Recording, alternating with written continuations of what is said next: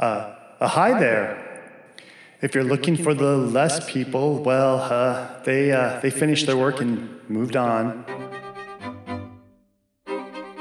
Never mind all the empty space. We're doing some remodeling. I can see by the look on your face that you expected more. Well, we had more. In fact, we had a lot more. We had offices for management over there, and we installed that balcony above for managers to watch the other managers. Things were incredibly efficient here. We had a lot of people, a lot of very important people. It was a very grand arrangement. The org chart was such a thing of beauty. It had all of these wonderful links of reporting and sub-departments and sub-departments for sub-departments. Oh, so wonderful. It told a story of managers very busy with small, agile teams. You wouldn't believe the dependencies we had. They were just mighty and awesome. People would come from far and wide just for a chance to work with such dependencies, and the coordinators needed for such dependencies, and the managers to manage the coordinators. And of the escalations, oh, you have never seen such escalations, and the amount of effort that was needed to handle the mobs of angry managers with dependencies who were always escalating. Oh, it was a system of just beauty. There was so many meeting rooms needed for those escalation meetings, and there weren't enough, and people would just suffer with them. So we made plans to add a whole new wing just to have meetings about escalations and dependencies. It was just going to be grand. And the architecture drawings were just immense, a cathedral it's all gone now. We brought in the less consultant. And, well, she made us reform our teams. And you know, that totally trashed our planned expansion. The dependencies and escalations were, well, they were less. So then the management and coordinators were, well, less. Management loved that consultant, now less. But the stockholders were happier. And the teams, well, you know, they seemed like a bunch of angry crybabies, but they became happy when their efforts were connected to products purchased by customers. Well, you know, who would have thought? This is the Agile Thoughts Podcast, and I'm Lance Kind. We catch up with Craig Larman at Beyond Agile, a meetup in Seattle. In this episode, Craig attempts to break down the fantasies that happen when people wish for organizational change and yet don't commit to doing it.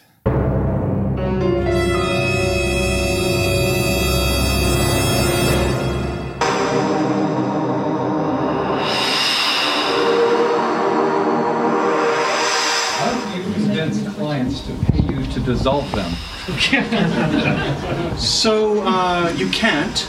And in fact, as I shared before, I think the worldwide market for Scrum and adaptiveness and agility is almost zero.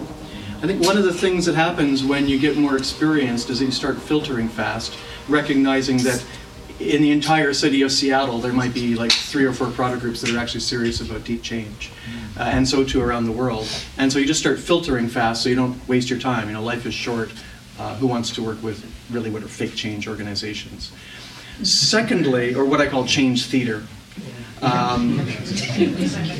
So most change, it seems to me, is just change theater, number one. Number two, you can't convince anybody, or if you can, let me know how. After 40 years, it's my observation that you can't. Ken Schwaber, the creator of Scrum, has come to the same conclusion as well. You can't.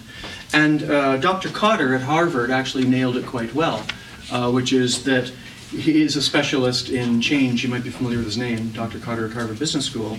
And one of the key things that he's identified is that an organization for actual true deep change needs some reason of urgency. And there needs to be an existential crisis, typically, or so on. And so the main problem, the reason why there's just change theater everywhere, is that there's just too much money. Almost every company I meet has too much money. They say they don't, but when you go and try to do real change and you can see the levels of dysfunction and waste and gaming that goes on, clearly they have too much money. So there's a small number of product groups and companies in the world at any one time that are in existential crisis or see an extraordinary new opportunity, self-driving car, and those are usually the situations in which you'll have an opportunity to actually do deep change. And you've developed skills to see that. Yeah, and it's not that difficult. For example, it's a complete waste of time to work in any company that's in financial services, banking, insurance, etc., because they just, per definition, have too much money. Oh, by the way, it is temporary. Fact, because I'm working very closely in the self-driving car space these years, so I'm kind of have a better feel for it. The entire auto insurance industry is going to collapse. And that's going to start happening in around 5 years, because self-driving cars are so safe that the market for insurance is essentially going to dry up. There's going to be a worldwide very small and low premium market for auto insurance. So if you could short the auto insurance industry, that would be a good thing to do. But building on that point, there's going to come a time in around, I've already worked with the senior management at one auto insurance company, AAA, that recognizes that they're going to be in an existential crisis. But I haven't met too many auto insurance executives yet. But you can predict that somewhere between 3 and 5 years, seniors at auto insurance companies are going to go, oh, fuck. And that's when you might actually be able to introduce real change. Coming back to your question of how can you filter, it ain't that difficult. They should have no money or be facing a serious crisis or have some other sense of urgency, like an extraordinary opportunity that they can see that no one else is seeing. And not be too big to fail. Not be too big to fail. I'm not sure what you mean by like that, because I've seen large groups succeed with deep change. Well, the companies are small enough that they will fail. They're not financial services. Oh, yeah. Yeah, exactly. Yeah. In other words, sometimes like a kind of a joke in the insurance business is for most problems, it's an act of God, which means you don't get compensated unless it's an act of Wall Street.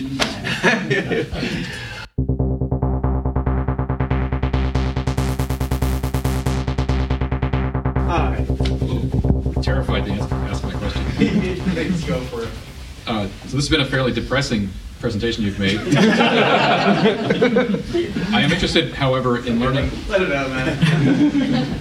Learning how I have a mortgage, I have a family to support. I would like to go home and feel proud about what I do for a living. Right. How could a person like me make a move in the right direction? So I'm one of the people at the bottom of this. So I normally, so as I said, I try to make most of my money as a C++ developer, not doing this. And many of you might know my background with my books on object-oriented analysis and science. I'm a computer scientist. I try to make my living actually making code and hardware software. I recommend that 99% of all Agile coaches just go and become computer scientists or doctors or engineers, get a day job, and do real work. And then the small number that are left, I recommend to be financially independent so that when they're speaking, they can do so from a real place of honest truth without having to shade in order to keep a job. And if that happened, there'd be a lot less of this fake change, and I think a lot less of the dysfunction that arises from it.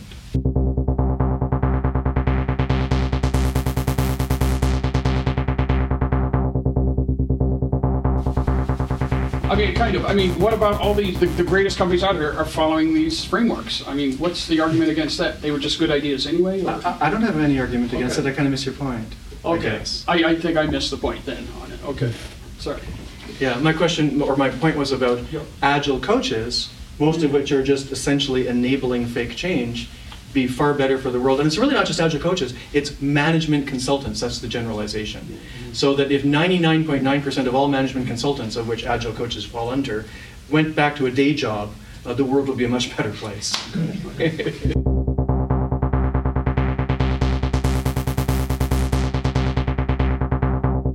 Following up on all your other inspirational and views. I'm a defantasist. But okay, so here in the Seattle area we have large wireless operators, not to be named, It might be considered one end of the change acceptance spectrum, the structure spectrum. Yeah, they On almost the other certainly hand- have too much money. Yeah. We have a couple of examples like Valve and Cumulo. Valve on the very far end, they've really gotten away with structure. They don't have any.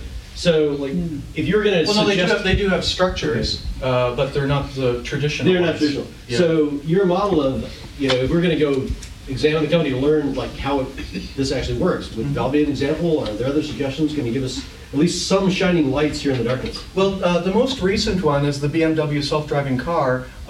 Someone told me that just a couple of days ago on LinkedIn, people started to share videos that explain what we're doing there in Munich. Wow. So that would be a place to look. But if you want to understand the structure of LESS, you start with the third book. The basic atomic unit is a feature team, which is a team which is completely cross-component, full stack front to back, as well as cross-functional. That's the core structural element of LESS.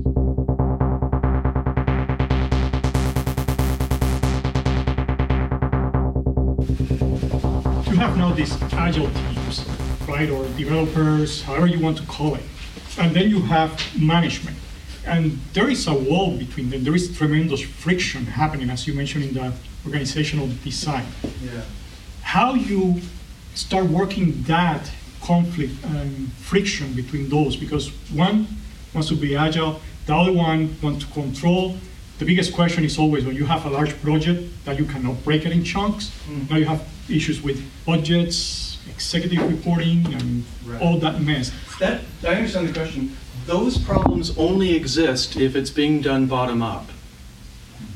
If you start above all of the middle managers, and then, as with all LESS adoptions, virtually all manager positions are eliminated before a LESS adoption, the problem goes away. So most young change agents try to approach the problem unskillfully, which is to somehow talk with the single specialists and managers who want to self-preserve in their positions. It's a lost cause. You're just in a fantasy if you think that'll change anything. So what you have to do is start off by just clearing the decks and basic. So LESS is a managerless organizational model, and so you start by eliminating virtually all managers in the organization, and then instituting a job retraining program, for example, that become developers again, because then you'll have a lot more people that can do programming, which is good for the organization as well. And in organizations where for some reason there's a need for some number of managers, like for example, a lot of companies have a policy that you have to report to some line manager, not that we recommend it, but then for a LESS adoption we normally recommend a ratio of 100 to 1. So 100 developers, 1 line manager. And in LESS adoptions, we flip the system so that the line manager is chosen by the workers and can be fired by the developers. So if that one overhead line manager for 100 people is doing something useful, then the product developers would essentially fire her or him or deselect them. And when you put those two elements in place, eliminating almost all manager positions, and then you move, in the rare case that there's any left, where they're essentially selected or deselected by the teams, virtually all of these problems go away. Also, I'll mention that in LESS, there's no projects allowed, no programs allowed at all. It's a product-centric model. So the whole concept of PMO is just completely eliminated, just dissolved. So, follow-up. How do you deal with managers that are not technical skills? So now you have all I've been these coaching 40, people. 50 managers that have no clue on coding, development, or so on. They're basically resource managers, useless. I've been coaching people to become programmers for 40 years, and it's my experience that anyone with an IQ of 100, usually with about 12 months of education, can start to become a programmer. Although I prefer properly educated computer scientists, the core of what you can learn can be in about 12 months. So a typical job retraining program is then, for example, just specialized programming courses and kind of programming boot camps for these people, and then bringing them into the feature team when they're kind of past the baby step. And then in LESS adoptions, we often do a lot of mob programming, and in working that way, these people start to be able to fit in and contribute.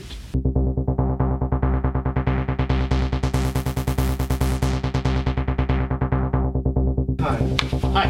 So, how do you find these organizations? They're kind of sound like unicorns. If one walked in the room, I think we'd all identify them pretty easily, but where do we go look for them? Well, there's so tag on few LinkedIn in the profile? world that I don't know how you would find them.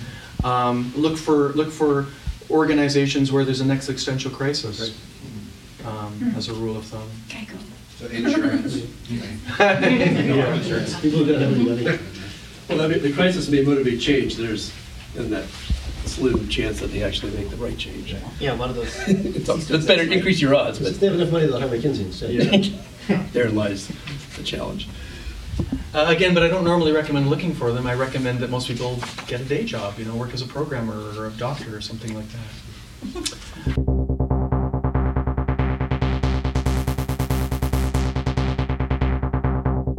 Okay, so yeah, Brandon. So you told this story of Feature F1 gone horribly wrong. Could you tell a quick story of how Feature 1 could be done differently or better? By changing structure. So unless all of these groups and roles are eliminated and we reform into feature teams, where a feature team draws from all the component teams and all of the single specialties, and then people start learning secondary and tertiary skills, and then F1, which comes in at the beginning, F1 is given to a feature team, or more precisely, a feature team volunteers for F1. And then, key point, they do everything. The analysis, the user experience investigation, all of the architecture, all of the programming, all of the integration, and all of the testing, so that there's no handoff to anybody else. And so that dramatically simplifies the resolution of the problem.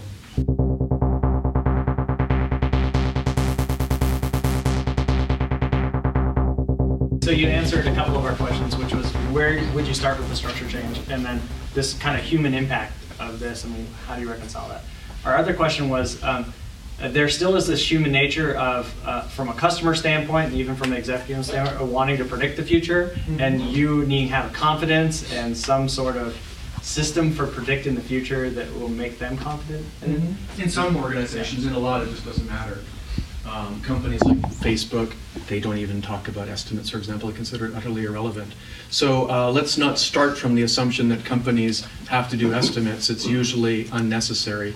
So always unless we don't start by providing a drug for lung cancer, we start off by asking, why do you have lung cancer, and address the root cause. Like another example, before coming back to your question, portfolio management. So some people ask the question, it looks like Les doesn't have a story for portfolio management, which is a sign that the persons don't understand Les at all. Because the question to ask about portfolio management, the right question is, why do you have portfolio management? And they'll answer, because we have programs. So if you eliminate programs, then the need for program portfolio management goes away. Okay, so that solves one kind of portfolio management, gone. So less, we don't, enable the dysfunction, we solve the root cause by eliminating the need. Or another kind of portfolio management is product portfolio management. Why do you have product portfolio management? Because we've got lots of products. Why do you have lots of products? Because they're narrowly defined. Now in less, we define products very broadly. So for example, in an entire bank, there's like one, maybe two products in a bank. And once you discover that in almost every company, no matter how large, there's one, two, maybe three products, then the whole need for product portfolio management disappears because you've defined broad product definitions. So winding this back to the estimation question, instead of starting off with how do you enable the dysfunction of doing estimates, we really want to ask the question, really? Is it truly necessary? Because 99 times out of 100, it's not, and there's just deep dysfunctions behind it. But I'll give you a counterexample where it's truly necessary, which is like in the case of a car. So if you're in the car business, you have to make a new manufacturing plant, and you have to set up robots and buy all kinds of specialist equipment in order to manufacture the cars. And just making that plant is a multi-billion euro investment, and it's going to be, and you've got to set up a whole worldwide service chain and marketing for the car. So the point is, you better be ready for what's called start of production, September 1st, 2021. And if you're not ready by that date, you're fucked. So this is a time where the estimation for the future isn't artificial. It has a true, intrinsic, real need. So I'm distinguishing between real need for estimates and prediction versus fake ones. And in that case, where there's actually an intrinsic need for estimation, then I like to bring out all of the skillful means that we know. So in my world, I'll do a combination of wideband Delphi and Monte Carlo simulation, which are two powerful techniques to improve estimates. I don't know if you're familiar with those two techniques. So that's how I normally approach estimates when they need to be done. Yeah, let's take a follow-up then. Yeah, maybe the way I phrased it, I was a little more interested in less estimates inside the company and more, in your case, like getting the funding to build a plan. Like if your job of your company is to sell other people this product that will come, can you speak to that a little bit? Like I think you had S for speculation. Like in some businesses, you're actually selling that speculation. If that makes sense. Yeah, but that's rarely in large-scale cases. That's much more likely in the startup case. The world of large scale is like the world of telecommunications equipment, cars, planes, et cetera, et cetera. And so the scenario that you describe, although theoretically possible, doesn't usually come up. Well, there you mentioned on the bank that have only few products. Can you say what those two, because there are large companies like General Electric or Costco or so that have multiple products. Yeah. I just want to understand that definition. Yeah, so first of all, I'm talking about hardware software products. I'm not talking about Corporations. Let me define my term by product. I don't mean a financial product like a mortgage. I mean hardware software products, what less is for. So in a bank, let's say it's a retail bank, how many software products does a retail bank have? Probably one. We might call it accounts. Now, if you think about it, of course, there's the depository side of accounts, but loans, everything about loans is just an account with a negative rather than a plus. And then it's all just variations of the same thing. I worked a lot in banking. So what most banks think they have in terms of software, they might think they've got 3,000 software products, but from the point of view of less, they just have one big product. And that's winding that back to, therefore, there's no need for portfolio management once you go to broad product definitions. Yeah, when I was going back to the General Electric or at Costco, they have like Costco Fuel, they have ancillary business, they have multiple areas like pharmacy, generally, that each of those have different systems. Yeah, and then those are those products? Those would be truly separate products. Like, for example, a product to control MRI devices is truly a different product than a product for pharmacare, for example.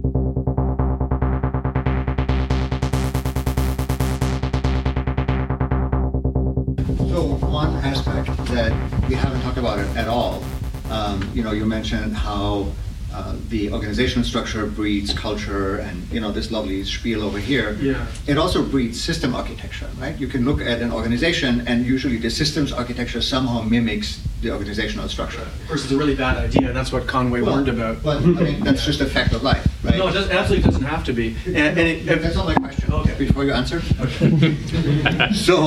So how, if you have a given architecture, systems architecture in a company, a lot of the shops around here have SAP implementations, that huge surface area. How do you tackle that with 1, 2, 3, 4, 5 feature teams? Well, in your model, how you bring an organization like that into SAP? I just want to disentangle the questions there, because the one thing you're asking about was architecture, and then the other was an SAP adoption. Do you want me to take the SAP one first? I'm not talking about an SAP adoption, okay? I'm sorry, I'm native German, maybe I'm not expressing myself here correctly, okay?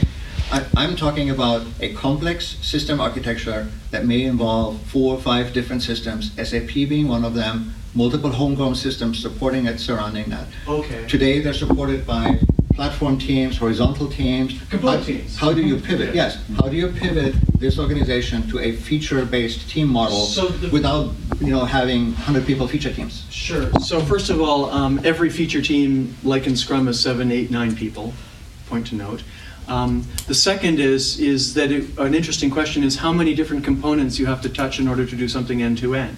If it's less than 9, then problem solved, because if there were previously 9 component teams and you reformed them into feature teams with people from each of the 9 components, problem solved. So the problem then becomes, especially when it's more than 9 components. So then there's a couple of solutions. One is there might be an approach that we need called less huge. So there's two frameworks on less. The smaller framework, which is for around 50 people, and then the other framework called less huge, which scales up to thousands of people. And in less huge, we divide the requirements, not architecturally, we divide the requirements into large grained areas that are relevant from a customer perspective. For example, one large area might be CRM. Another large area might be inventory. Now these are not architectural slicings, these are requirement slicing. But if you now have, for example, 8 teams in CRM or 8 teams in inventory, there's a good chance that the span of components that they have to work across is less than the worst case if you didn't divide that way. So dividing into requirement areas correlates with a reduction in the span of components that the teams in that requirement area have to learn about, and that often ameliorates the problem.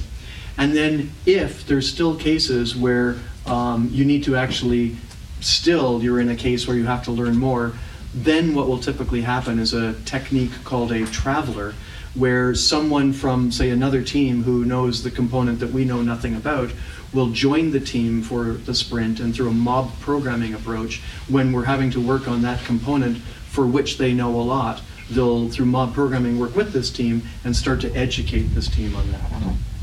Techniques like that, it usually resolves the problem. Okay, thank you.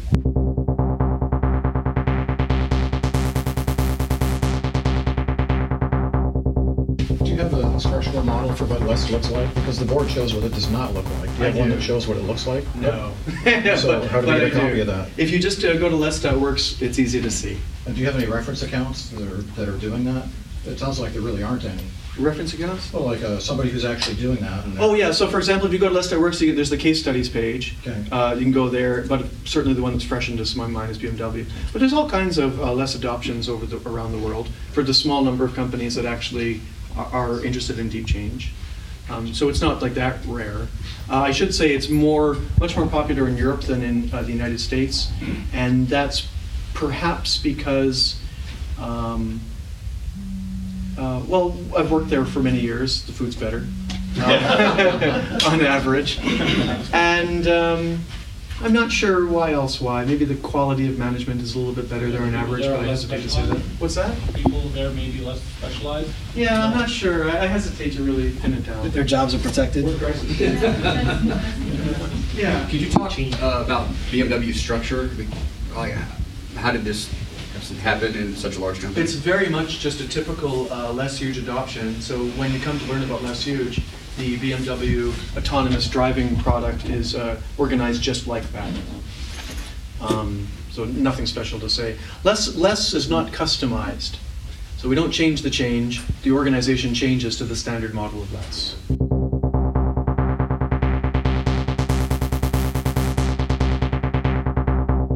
Well, let's do an end of talk bad joke, and then we'll do the emails.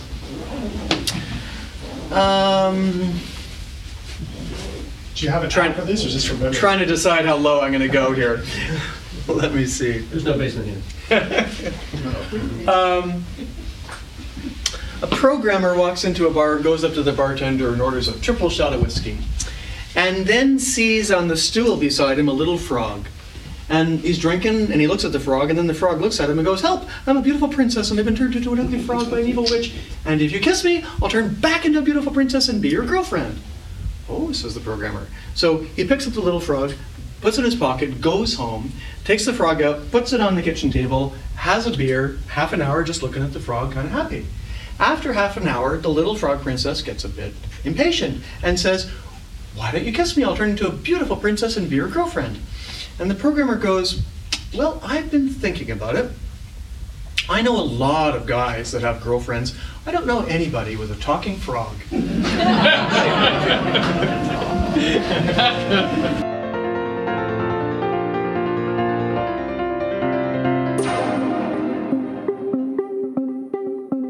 Agile Grande teaches you systems thinking through dramatic storytelling, such as Carter takes a job to improve a logistics company's adaptability, but efforts to scale agile practices are being blocked by Mr. Chernesky, a vice president who's organized the company into siloed pigeonholes in order to secretly make millions with a dark web shipping service. Carter's life is in danger.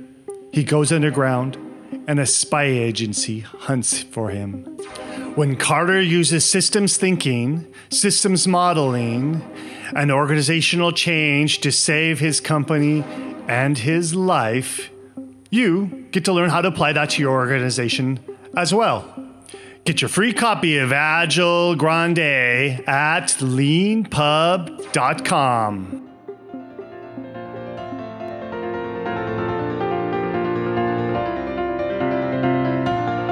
This is the last episode of the Craig Larman's Less series. The series started with episode 56. Go online and visit the show archive to find the rest. If you're interested in learning more about large-scale Scrum, also known as Less, Agile Thoughts episodes 50 through 55 has a series with Less's other founder, Bas Foti. In addition to that, Les was also represented by a panelist during the Agile Scaling Framework Fight Night series, which ran from episodes 35 through 42. As always, you can find these episodes and more by searching the internet for, and I quote, Agile Thoughts Show Archive.